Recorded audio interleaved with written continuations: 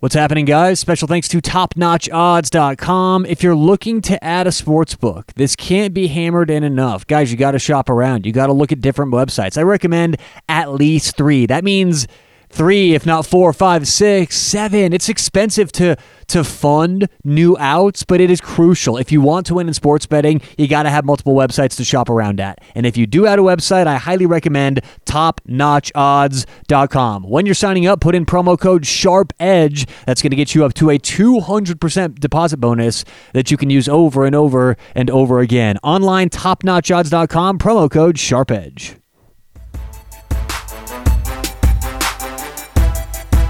What's going on? Welcome into the Sharp Angle Podcast. On today's show, College Basketball Wednesday. Let's do it. This is the Sharp Angle. Every day on your favorite podcast player. Alrighty, we've got 3 picks for tonight's games. Getting this done about 2 o'clock Eastern, so we're just going to give you guys some TV games for tonight. Get this out ASAP, and 3 best bets for the TV games, right? We want to keep it games you guys are going to be watching tonight. These are certainly, I think, probably the 3 biggest games tonight, if not 3 of the biggest games tonight. So let's start off with probably the lowest profile game of the ones I'm going to be talking about. Miami hosting Boston College. Let's start off with Miami, because this is maybe the last game Miami can look at on their schedule and project a win. I mean, they have a tough last about couple weeks of the season coming up. So I think this is the one game that Miami looks and says, we've got a real shot here of winning. Just to give you guys their schedule here to wrap things up, they have, after tonight's game against Boston College, Wake Forest, Virginia Tech, Notre Dame, Georgia Tech, Virginia, and then Syracuse. They are projected to win none of the remaining games, according to KenPom.com, after tonight. Boston College, by far the worst team remaining on their schedule, so you figure it's a bit of a boost because Miami's going to look at this and say, hey, guys, let's get together one last game. This is really, maybe our last win of the season. I expect an all-out max effort from Miami. Now, when Boston College has the ball, they're bottom 200 in field goal percentage, turnover percentage, rebounds, offensive rebounds, free throw attempts, three-point percentage, and steals. Miami offensively is not only well above 150th in all those categories, they're like top 40 in many as well. So Miami, they have the edge offensively for sure. 54th in adjusted efficiency versus 238th. Again, 54th Miami for adjusted efficiency. Boston College, 238th.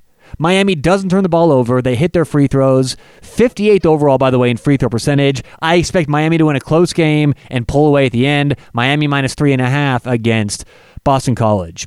Game number 2, Xavier at Butler. Now, I like a couple bets here. First of all, I do lean towards under 129 because both teams really like to slow things down. I mean, just walk that ball up the court. But I do believe it's being accounted for at least within about a half point in this line. So remember, guys, if you have a factor, if you have a piece of information, that's great, but it can only be applicable if it's not being accounted for in the line. If the market's already taken things into account, then essentially that's a wash, right? So I believe that since these guys are so slow, that's already been taken account for in the line. So it's not a best bet for me. Where my good bet would go for this game would be Butler minus 5.5. Now, again, I like Butler. I just think that they're going to pull away over the course of a game. They are far superior in 2-point percentage, 3-point percentage, and they're going to keep the ball. Okay, so they don't turn the ball over. Like I said, they're going to force Xavier to kind of play out of their comfort zone. Xavier's going to go slow. That's what they like to do, but they won't hit their shots when they need to. Xavier's 296th in the country in 3-point percentage. When they get chances, they don't convert on them. So this is a huge game for Butler at home. With a win and some help, Butler could go from 5th right now in the conference to 2nd overall. This is a massive game for Butler. I'll take them minus 5.5 at home with the offensive, that massive offensive advantage I think is going to be enough. And my last pick of the night, big game. This is probably the biggest game of the night. Kansas at West Virginia. We're going to go Kansas +2. Big time matchup in the Big 12. Now, this is scary taking a good elite road team or elite team at home like West Virginia, right? We're taking Kansas on the road here. But here's why. Kansas is the number 1 defense in the country, and it travels very well. Kansas has been playing just on fire. They're really playing well, and it's not just at home, it's on the road, not just offense, defensively as well. Their last game on the road, they beat a very good TCU team, 60-46. They are clicking on all cylinders. Kansas is 25th in the country in effective field goal percentage, 15th in two-point percentage. Kansas doesn't make a lot of threes, but they don't take a lot of threes. They have an elite defense, like I said, that travels and will travel well tonight. I think they hit just enough of their shots on offense to allow... They're not going to let West Virginia come back. I mean, this is such a tough team to beat. There's a reason why Kansas's only losses this year have been against, the elite of the elite. Kansas's 3 losses have been at number 3 Duke, at Villanova, and then against Baylor, who right now is maybe the number 1 team in the country in many power rankings. So Kansas hasn't lost since January 11th. Their last road loss was December 21st, a 1-point loss at Villanova. I just don't think you apply the same road factors that you do with other teams. Kansas is very good. What they do best travels well. And let's face it, West Virginia, this is a very, very good team. I don't want to ignore that, okay? But let's start with their schedule, because they have a huge game coming up against Baylor just 4 days after this game. Kansas's schedule just gets easier the next couple weeks. West Virginia has a tough schedule coming up after this game, starting with Baylor, who we just said is maybe the best team in the country. On the road, by the way.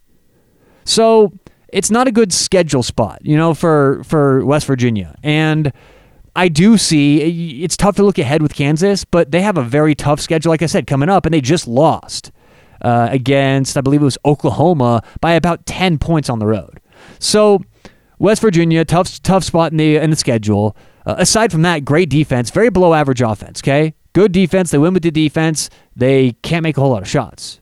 They generate a lot of their offensive chances with offensive rebounds. Now, what have we talked about before on this show? How do you create more possessions in basketball? Turnovers and offensive rebounds. And West Virginia is the best offensive rebounding team in the country, but I don't think they're going to be able to exploit Kansas and get as many rebounds as they're used to getting. So really, I think this comes down to, by the way, I don't know if I mentioned this, they're number 1 overall in offensive rebounds in the country, West Virginia. So overall, this handicap comes down to, I think Kansas is going to be comfortable, at least as comfortable as they can be on the road. And I don't think West Virginia is going to be able to do what they've been doing all season to allow them to be one of the best teams in the country and one of the best teams in the Big 12.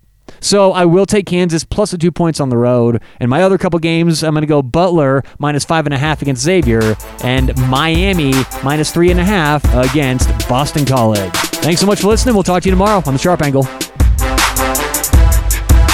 This is The Sharp Angle. Every day on your favorite podcast player.